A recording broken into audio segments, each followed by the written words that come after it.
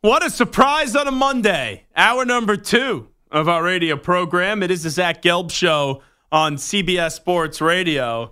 Ryan in Santa Barbara actually brightened up our day. Who would have thought this? And look at that little cocky bastard. His football team wins one game after a 3-game losing streak, and he sends us ice cream? I don't know. Moist Mike, I got to ask you a question here. It is Van Leeuwen. Malted cookie dough shake. This is tempting. I'm going to open this up. Now, it is sealed. I'm always skeptical sometimes of like listener food. Sometimes people send you something, and then the next thing you know, they put something in it, and they try to kill you. And I had a listener once, Jameson from Milwaukee. He sent me cookies. And I know that he has an actual like cookie business. They're like gourmet cookies, some of the best cookies I've ever had. And Jameson sent me the cookies, and Hickey said to me, like, should we eat these? Because, like, they weren't, like, packaged or anything. Like, it weren't sealed. And he goes, should we trust? I go, we could trust Jameson. You know, if this is how I'm going to go, I'm okay going eating a delicious cookie. But Ryan in Santa Barbara, like, I never expected Jameson to lead us down the wrong path. Ryan in Santa Barbara, I think, literally wants me to choke at the end of the football season if his 49ers prevail and get to the Super Bowl, and he'll be insufferable. So with him sending this to the studio today and getting it delivered, should I trust it before I take a scoop of ice cream here? Because I am hungry. And not only am I hungry, like my throat was feeling like a little dry today because you turn on the heat finally in the apartment, and then it's like, oh, you go from hot to cold, and it's just a mess now. I'm bitching and complaining about my throat being a little bit dry after finally putting on the heat. And Samter, he texts me this morning, and he goes, my heat's not working at all in the apartment. So I could use a little ice cream to chill out the body, get me a little pick-me-up, but I don't want to die here. So I will say this. It was delivered by a third-party delivery service. So this could be like a hitman. Well, potentially, or, you know, if Ryan in Santa Barbara did want to poison us, going through one of these third-party companies would make it a little bit more difficult. But is it actually a third-party company, or is he just telling you it's a third-party company, and he has someone just show up, oh, I work for Uber Eats, I work for DoorDash, I work for Grubhub, whatever the delivery service is, so and then boom. I would question it too. However, when the guy called, I missed the call, so I called back and said, thank you for calling blank company. This number is not in service. Please call customer service. And then somebody else called from a different number saying, hey, this is so-and-so that could be organized from the hit. Could that be an organized hit there? Listen, I like Ryan in Santa Barbara. He is not this clever. He is by no means this detailed and this dubious that he would have multiple people calling in and fake voicemails set up from a fake service. And like you said, when I opened up my ice cream, which is the same as yours, there was a very sealed lid. So I trust Ryan in Santa Barbara, at least for this. You know what? If I die, I die. So be it. This is really good ice cream. This is really good ice cream. Like, you know what? I remember when I had to eat ice cream on this show with a ranch dressing covered in it. Bryson Stott, I think it was, who admitted that. This is a lot better. When you get ice cream on a Monday, oh, I just dropped some on the rundown. Oh, I can't mess up the rundown. Not going to happen. There's a lot going on Monday. Coming off that 8-hour shift of Ion football. And, last night I usually get some ice cream after that. I didn't. To get ice cream delivered from Ryan in Santa Barbara, I think that's two things. I think part of it could be him being a little cocky, him trying to have a little fun with the show, which I appreciate. Or the other thing is he concerned about his 49ers? Is he worried about his 49ers and he's trying to get to the big fella's heart and soften me up a little bit so at the end of the year when the Eagles beat the snot out of the 49ers or beat them by a touchdown in the NFC Championship game and advance to the Super Bowl, I don't crush him on the air. Because I think last week when we were calling him out a little bit for not showing up to the show and not calling into the show when his team was in the midst of a 3-game losing streak, was that him getting a little bit alarmed, him getting a little bit rattled. Wow, I'm on the radar of CBS Sports Radio and the Zach Gelb Show, and now I got to consistently show up. So is this him in some way waving the white flag and trying to suck up a little bit to yours truly as I take my next bite of ice cream and speak so I can enjoy some of this. Please. I think after a 34-3 win in Jacksonville against a team that's won 5 in a row and has Super Bowl aspirations in the Jaguars, I don't think that this is hedging any bets here. This is a rubbing our face in malted cookie dough shake Delicious. French ice cream from Van Leeuwen, rubbing it in our face, saying, hey, we crushed them, we shut you up, eat my ice cream and stop talking. But what did he shut me up from? I said the 49ers are going to win the game. Game, yes, but the doubts about them overall, Brock Purdy being a system quarterback versus a franchise quarterback, there have been questions that you have raised that have been not as flattering for the San Francisco 49ers, and I think this is just his way of saying, enjoy. You know what this ice cream's like? This ice cream is elite ice cream. This ice cream is championship caliber ice cream. This ice cream ain't Brock Purdy ice cream. Oof. It ain't the 49ers ice cream. This is not just get so close but yet so far. This is really good ice cream. I could eat this in what is this, a pint? It's a pint? I think so. Right? That's a pint. All right. 2.5 servings per container. There's only 880 calories in this container. That's why this ice cream has lines out the door in the winter. This tastes way too good. Like, this tastes way too fatty for this to only be 880 calories. This isn't system ice cream? This is great ice cream. This is franchise ice cream. This is future Hall of Fame level ice cream. I would give this ice cream, I'll give it a review. But, like, you know when we pay quarterbacks, like, ridiculous amounts of money? This is not Dak Prescott, okay? You're paying the money, and it's definitely worth it. This is fantastic. And I mean fantastic ice cream. Now, is this Joe Burrow ice cream or is this like Justin Herbert ice cream? Joe Burrow. Joe Burrow. Yeah, Justin Herbert has the looks of a great ice cream. But when push comes to shove, his team just doesn't get that far. All righty. I need to put a lid on this. I'm not going to lie. I think you just finished the entire pint in that 5-minute span of time. There is half here. There is half. Now, Michael in California says, so, Zach, does this mean if I bring you BBQ in Vegas during Super Bowl, you won't eat it? Michael in California, there's a few food items that I say I won't eat if it's sent by listeners. Barbecue, especially for Michael in California, he's a chef. If that's my last meal, I'm okay with it. I'm okay dying from Michael in California poisoning me with some scrumptious food, especially barbecue. Like if my last meal is burnt ends, mac and cheese, ribs, wings, I'm okay with going out that way. Just make sure you bury me in some baked beans and some cheesy corn as well. That would be delicious. I don't know how I'm going to focus the rest of the show. I really don't. That ice cream is fantastic. Now, Santa, did you have any yet? Did you have any of that ice cream? I did. I've had a few bites. Okay. So, you know what? I know we opened up this segment saying I wouldn't eat listener food. If you're a listener, you want to send me some food, that's good. Just don't be that weird guy that tweeted me over the weekend. Some guy tweeted me saying he tweeted me 800 times last week about how the Browns would beat the Ravens. And I'm like, I have not seen any of your tweets at all. He was tweeting at Zach Gilbert. It wasn't even at Zach Gil. I went to this guy's feed. He's tweeting me 300, 400 times. You're not responding. You're not responding. The Browns are going to win. And I'm not anti-Cleveland Browns. I get on this air, I go, here we go, Brownies, here we go, hoo, hoo. Or I'll sing, and I said, here we go again. It's a Cleveland Browns, and it's 1st and 10. So I've not been a Browns hater, but this guy thinks I'm a Cleveland Browns hater, and he spent his entire weekend and the entire last week tweeting me how Cleveland was going to beat the Ravens, but he wasn't tweeting the right person.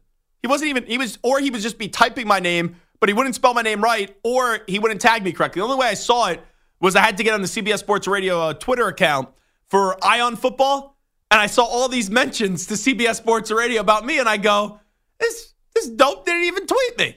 So there we go. So if that guy sends me food, I'm out. But Michael in California sends me food, we're in a good spot. Mr. Gilbert, I'm all for it. Thank you. We appreciate the service, Mike, Moist Mike. Anyway, let's get to Bill Belichick. See, that was a real mistake, me eating that ice cream on the air. Now, my mouth is salivating. I got to go for one more scoop. I got to go one more scoop here.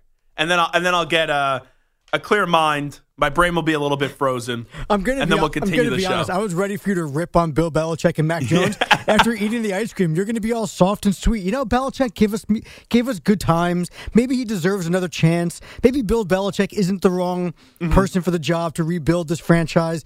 I think that your entire take on Bill Belichick has now changed because you have ice cream in your stomach. 4 more years. 4 more years. 4 more years. Yeah, let's not get rid of Bill. Who wants to fire a grandpa? Like, seriously. Imagine if I get on the radio and say, let's fire a grandpa. Belichick is a little bit of a grouchy grandpa, but he's still grandpa. He's like 71, grandpa. 72 years old. He's a shirtless grandpa. Yeah. I don't think I could say what I wanted to say on the radio. There's a certain term that he would classify in that status, potentially, especially after that shirtless video. A gilf? Yeah, can you say that on the radio? You can say gilf, just can't say what the 4 letters represent. Yeah, there are maybe some ladies in their 70s that look at Bill Belichick as a gilf. That is definitely a possibility, especially with the way that he was tiptoeing and trying to get out of that house after whatever he did in that house. You could use your mind. I'm not going to speculate there. I like to remember Bill Belichick as a 6-time Super Bowl championship head coach. I like to remember the good days with Bill Belichick. But in all seriousness, it is funny because I go from eating ice cream to now we're going to rip Bill Belichick. And we're going to give you my honest thoughts about Bill Belichick. I could probably use a napkin here. Oh, thank you, Samter. Did you bring me these paper towels or are these there? Good job. This is a good producer here. I got to wipe my mouth because I just feel like it's like covered in this Van Leeuwen malted cookie dough shake French ice cream. That was great. That was spectacular. But anyway, in terms of the Patriots, I'm at a point where it's time to divorce from Bill Belichick. This was phenomenal. This was 24 years of greatness. This was an unprecedented run. This is a run that made the rest of the league jealous. It made the rest of the league as haters. Every single person, whether they want to admit it or not, is envious of the New England Patriots' success. But all good things must come to an end. And this year, the Patriots have hit rock bottom after finding a way to still float ever since Tom Brady walked out of the facility. And now this team needs a full rebuild. And what I mean by a full rebuild is year 1, I have no expectations. Year 2, slightly improve. And then year 3, start to contend and start to be the looks of a playoff team. And if that's the case, then we're then talking about Belichick being 74, 75 years old. So the timing of this, since they're going to have a top 5 draft pick, since they're going to be picking a new quarterback this year, and Mac Jones will be shown the door. And Mac Jones, I've soured on him. I have.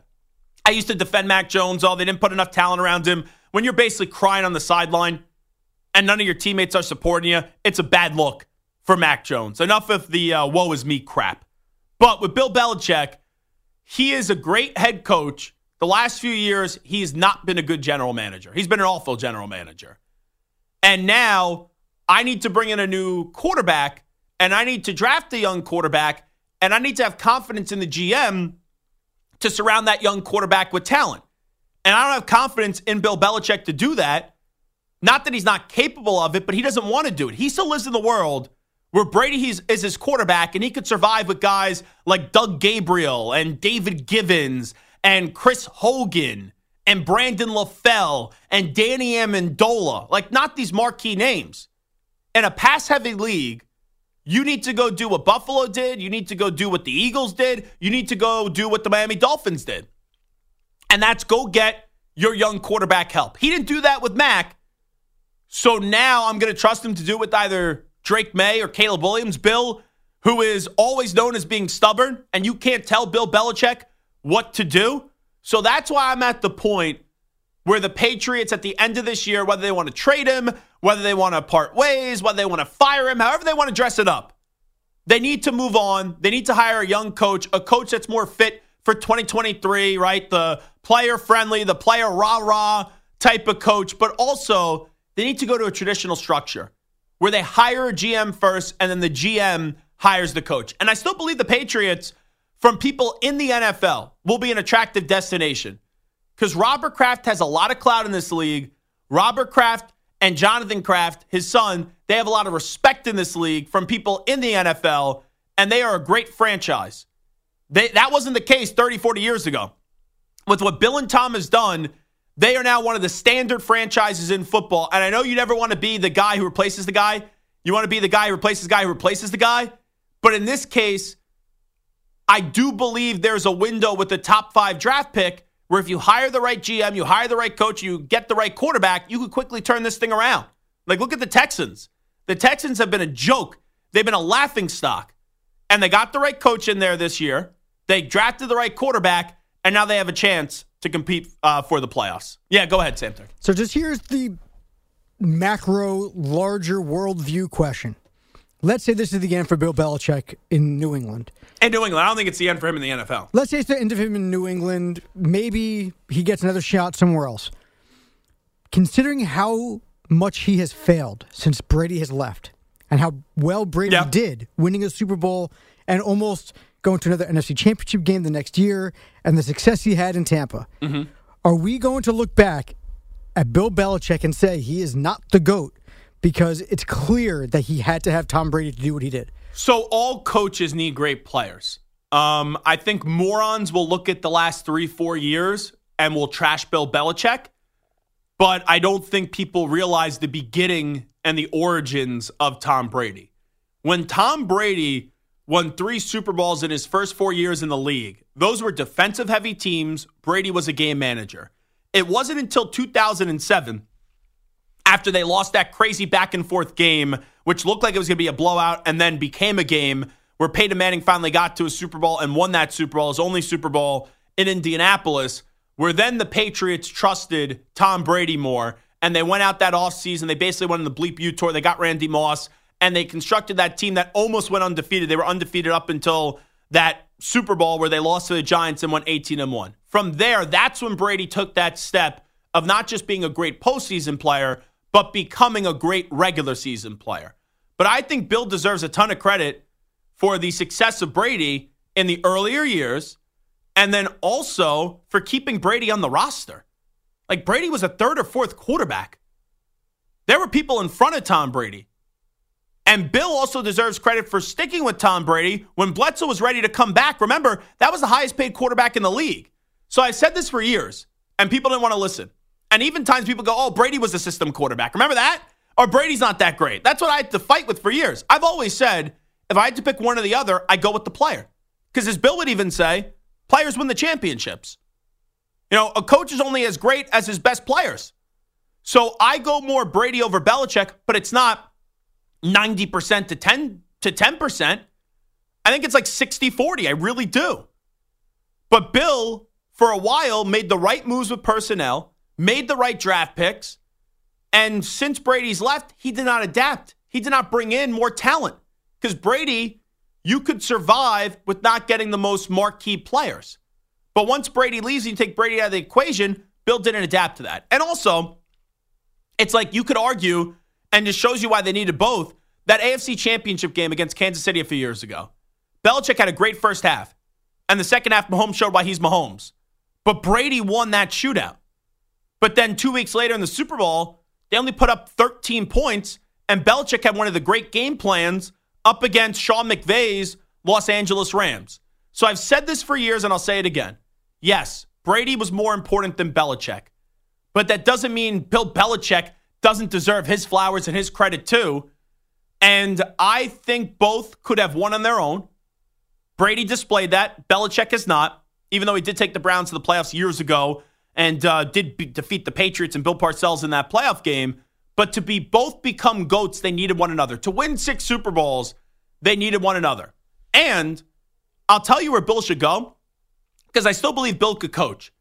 Bill should go to Los Angeles. Bill should be the next coach of the Chargers, because Bill needs talent, and the Chargers need an actual football coach. Now, I don't think the Spanos family would dish out the cash, but if Belichick goes to the Chargers, watch out for the Chargers to actually be the force that they should be next year. Zach Gelb Show, CBS Sports Radio. Stream the NFL on West One for free, sponsored by AutoZone all season long. You can listen to every West One broadcast of the NFL live on the NFL app by asking Alexa to open West One Sports on the Odyssey app. Get in the zone. AutoZone, the free AutoZone Fix Finder service, can help you find a fix for free. Get in the zone. AutoZone. Restrictions apply. Very funny comment here in the chat by Billy Wolf, who, when we were talking about Belichick with the shirt off, how maybe there's some people calling Belichick a gilf.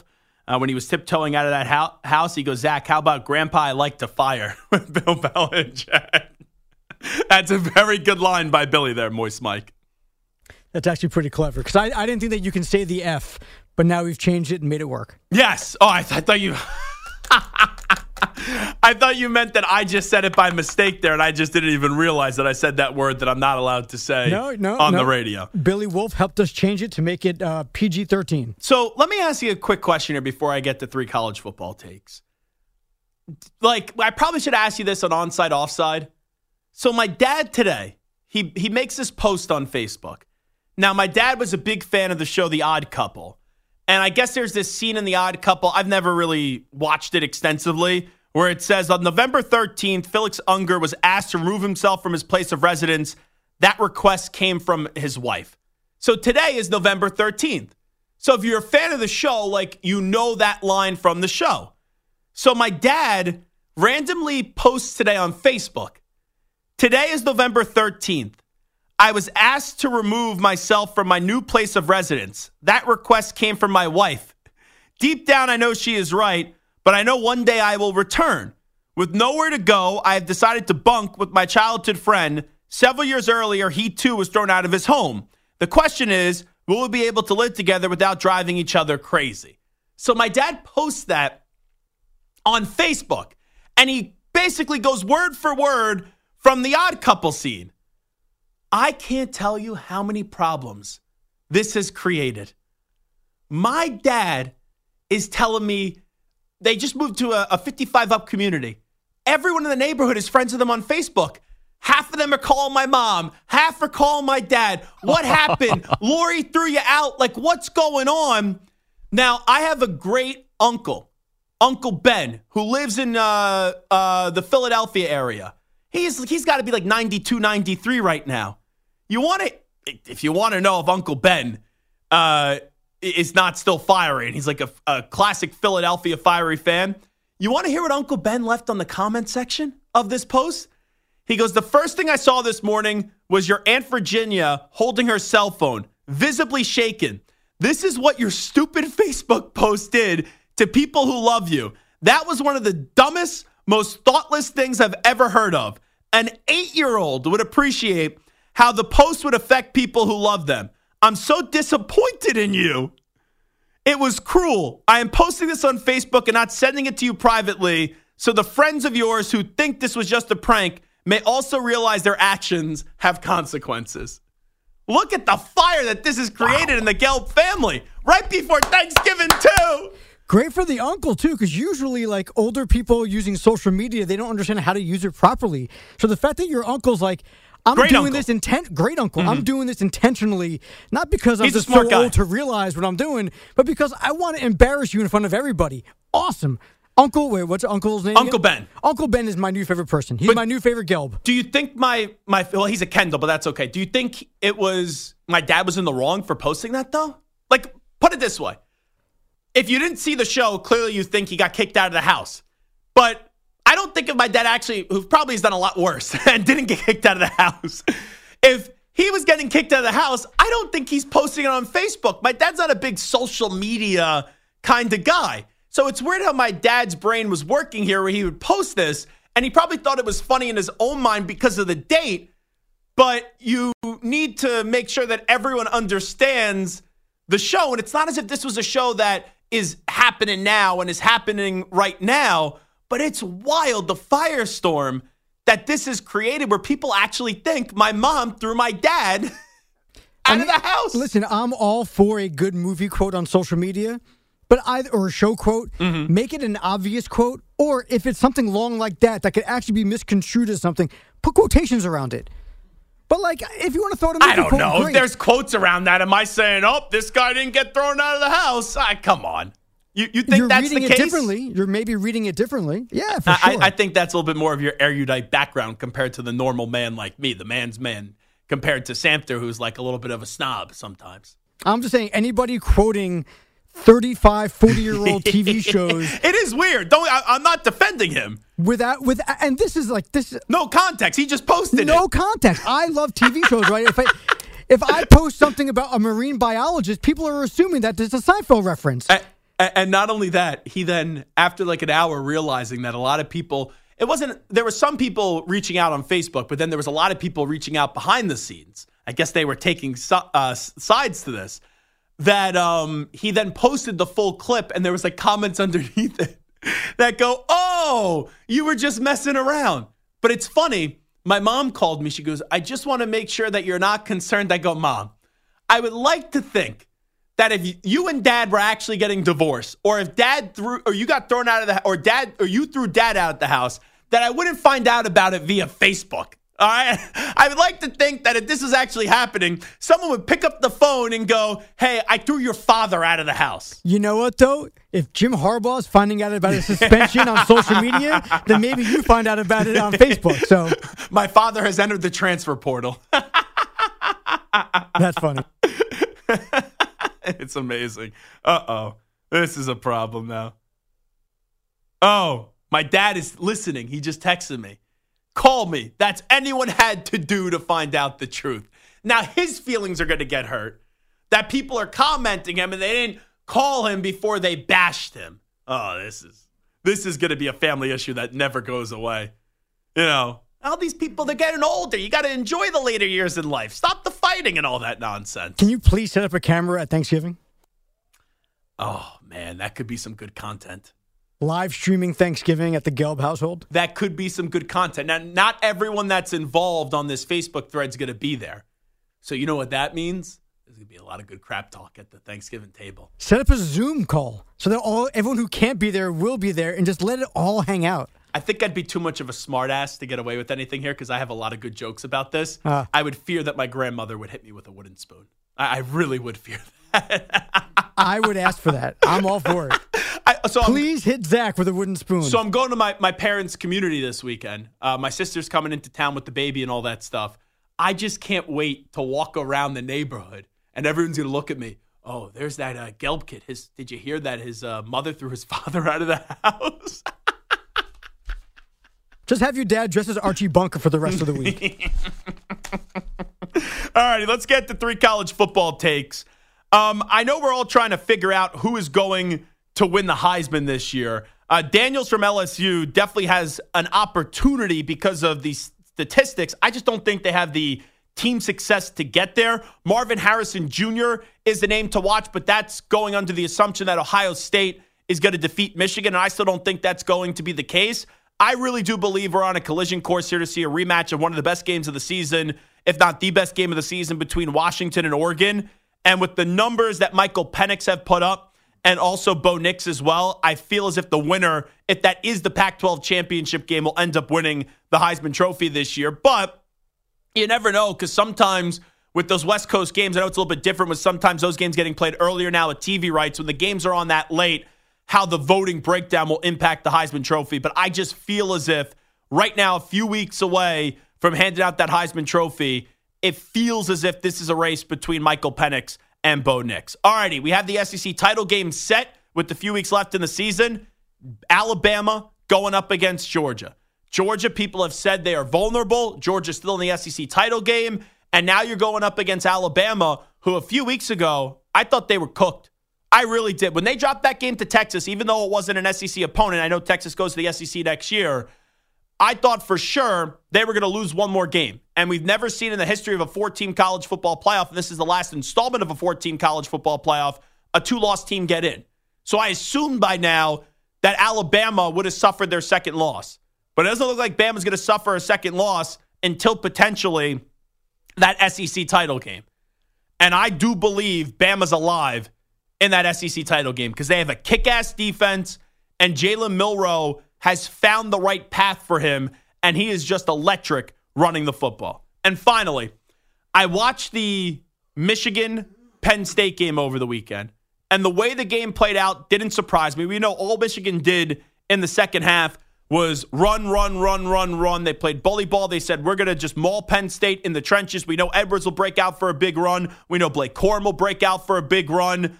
But when I watched that game, and I also very closely watched a few weeks ago when Ohio State played Penn State, even though it was clear that Ohio State and Michigan were better than Penn State, with how sloppy offensively both of those games were, I do believe, like 2 weeks ago, if you asked me, Michigan plays Ohio State in Ann Arbor in the Big House. What do you think happens, taking into account the last 2 years? I would say Michigan will win probably by 2 touchdowns. That's how much better I thought Michigan was by Ohio State. I still think Michigan will beat Ohio State, but I think this is going to be a close game. I think this could be one of the biggest games that we've ever seen between these two teams, especially when you add in the cheating scandal, the allegations, people thinking that it was Ohio State who leaked things. We all know that there's a lot of bad blood here, but I really do believe this is going to be a close game. And also, I don't trust Kyle McCord, and I do believe in J.J. McCarthy, but in these big games, Michigan has not trusted J.J. McCarthy, which has been peculiar to me because I do think he has it in him. So I think we're seeing just what's going to be a classic bloodbath coming up at the end of the year, Thanksgiving weekend, not this weekend, but next weekend. And I think this is going to be a touchdown or less kind of situation. Michigan will still prevail, but maybe it's like Michigan 27, Ohio State 23. So those are 3 college football takes. This is Zach Gelb Show on CBS Sports Radio. We'll come on back with a news brief, but first up with the latest CBS Sports Radio update, here he is, the Ackman, Rich Ackerman.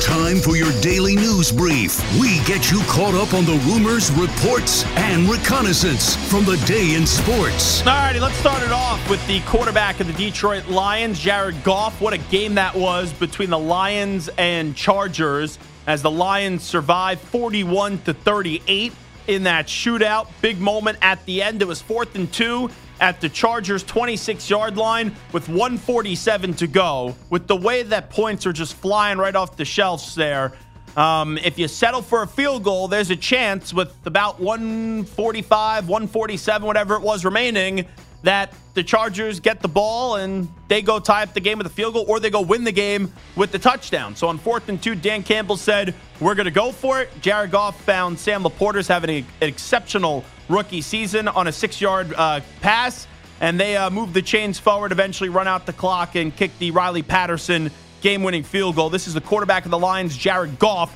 on Dan Campbell's 4th down gamble. Ballsy. I don't know if I can say that, but ballsy, and it paid off. And we love when he puts us in those positions to make those plays. And he's got balls of steel, and today he showed it.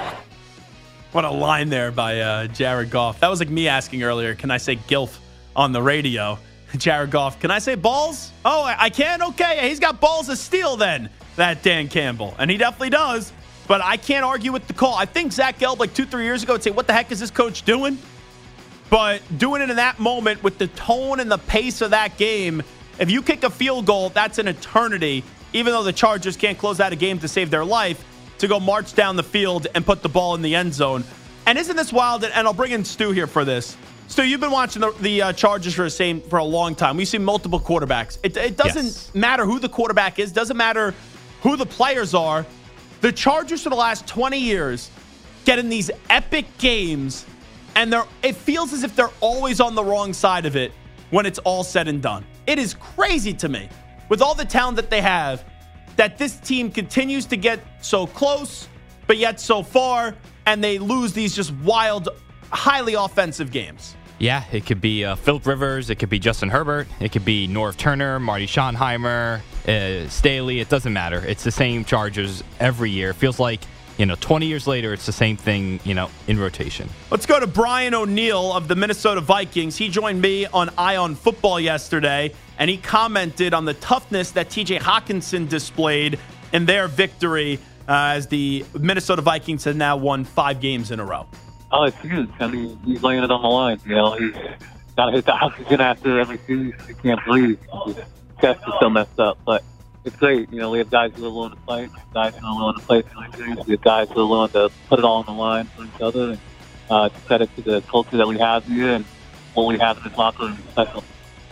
So he had a core injury. Ribs were not in a good spot. Needed oxygen on the sideline after every series, TJ Hawkinson. Still goes for 11 receptions yesterday, 134 yards and a touchdown. Holy smokes. That's toughness that none of us have right now. Here's Arthur Smith. Desmond Ridder did come into the game, played well. Cardinals end up getting the victory.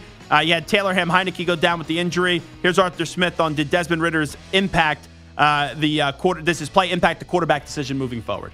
Yeah, we got to make a decision. Like I said, Des did a nice job coming back out there. I thought he kind of reset, confident in him, and he didn't flinch and gave us a chance to win. You know, I liked Arthur Smith last year, and they made it a point of emphasis to give the ball to Bijan Robinson finally more yesterday, and you knew he was getting into the end zone. But I feel as if he's trying to make Desmond Ridder something more than what he actually is. On this team, you just need a game manager. And it seems as if every turn, every look each way, and he didn't say he was going to be the quarterback in their next game, they're trying to make Desmond Ridder out to be the star when that's not the way your offense should be dictated. Here is Doug Peterson on a blowout loss to the San Francisco 49ers. I thought the team was ready. We failed to execute on the opening drive defensively, and we failed to execute on the opening drive offensively. And that's the part that is disappointing because these guys were ready to go. No, they were ready to go if you thought that before the game, but when they got on the field, they didn't show that they belonged whatsoever. So that doesn't make any sense to me. In the two biggest games of the year, like your defense showed up against Kansas City, but your offense didn't. And the other day, no one showed up. So you're just a solid team. You're just a good team. You're the farthest thing from a great team. Here is Josh Dobbs, back-to-back victories with him being the quarterback of the Minnesota Vikings. Vikings have gone from 1-4 to now winning 5 in a row. How about that turnaround? Here's Josh Dobbs on another big win for the Vikings. You know, mentally, once 2 o'clock hits on Monday, man, I'm on to the next game. You know, there's so much information that you have to consume at the quarterback position week in and week out to prepare you for Sunday. And so a lot of times, you know, not the momentum and the confidence that you have from a week, but, you know, the information or whatever happened last week, you have to put that aside, man, and get on to the next one. That touchdown run that he had was insane. How he got out of getting hit, then runs like 7-8 yards down the field, points to the defender. The defender looks the other way when he's well past the line of scrimmage and gets into the end zone. That was awesome. Here's Sherrone Moore, who was the acting head coach for Michigan in their victory up against Penn State. He had an emotional interview with Fox after the game. I want to thank the Lord. I want to thank Coach Harbaugh. Love the out of you, man. This is for you. For this university, the president, our AD. We got the best players, best university, best alumni in the country. Love you guys. These guys right here, man. These guys did it. These guys did it, man. So I'm a Michigan supporter. I've been supporting Michigan. Even with that being said, I love that emotion that he showed. But there were cheating allegations against you. And then it's, okay, I respect the us against the world kind of mentality. I'm just surprised that, like, almost everyone was crying after the game. Blake Corum looked like a warrior after playing that game. Even he was crying. Everyone was crying for Michigan. I've never seen a scene like that. It was wild. Here is Jim Harbaugh from earlier today, how he heard of his punishment from the Big Ten. How were you informed on Friday about the decision? Just somebody showed me their phone. So via social media, or the Big Ten contacted you? Via social media. Did you expect to hear from the Big Ten, though? I mean, did that catch you off guard that you're reading about it on social media? Ward was pretty upset. He was on the plane, too. And he was pretty upset that he heard it through social media and not through the office, Big Ten office. Little Tony the Tiger Petiti, come on. If you're going to try to be a big tiger here and be a big dog here, you got to reach out. You got to inform Michigan. I know they were traveling. They're on a plane, but you have Wi-Fi, right? All these coaches, they got Wi-Fi. All these teams, they have Wi-Fi. How does the Big Ten not reach out to them? So here's a question. What if you tried to call them and he was like, I don't want to send them an email. They know they're on the plane. Everyone in America knew they were on the plane. This is like the most covered story on Friday. Right, so maybe he's like, I don't want to send them an email or a text message. Tony I want to Petiti's call a them coward. and speak to them. He's gutless. He's a coward. Maybe. He's gutless. That's what it is. Too. He's trying to be a big tough guy, but he isn't. Here is James Franklin on the close loss to Michigan. That's what it says on my sheet. Watching that game wasn't that close. Here it is, James. The turnover in the third quarter was a significant play in the game. Up to that point, you know, obviously we were in a heck of a game and a heck of a dogfight against between two of the best defenses in college football and two of the best teams in college football. Two of the best teams in college football. He said the same damn thing after the Ohio State game. Stop acting as if you're this great program. You can't beat great teams. You're now 3-17 in your career at Participation State University against top 10 teams. Stop with this nonsense. You are not one of the best teams in college football. You had 2 damn games on your schedule this year. You lost both of them, and your offense sucked. Here is Dana White on a potential rematch when I asked him that question with Adesanya and Pereira after UFC 295. Listen, anything is possible. I mean, Alex moved up a weight class. I don't see Izzy moving up a weight class. I don't know. I mean, I'm sure people do want to see it again. I don't know the answer to that question yet. We'll see when Izzy comes back, what he wants to do, where his head is, whatever he wanted to do. If he wanted to move up and fight Pereira again, we'd probably do it. Probably give him a fight at that weight first if he wins, and then give him a shot at Pereira. I don't know. I wouldn't say that we would never do it. So for people that don't follow the UFC, Pereira and Adesanya have fought for years, and Pereira's just in a different weight class now. After he finally lost to Adesanya, Pereira's in another fight. He knocks out his opponent, and then he told Adesanya, come to daddy, basically come up a weight class or two. So I was in the press conference after UFC 295 and asked Dana White, what would he say to a fan that wants to see that fight again? But there's some complications there. As a casual UFC fan, bring on Pereira and Adesanya. 5 knockouts in the 5 main card fights the other night.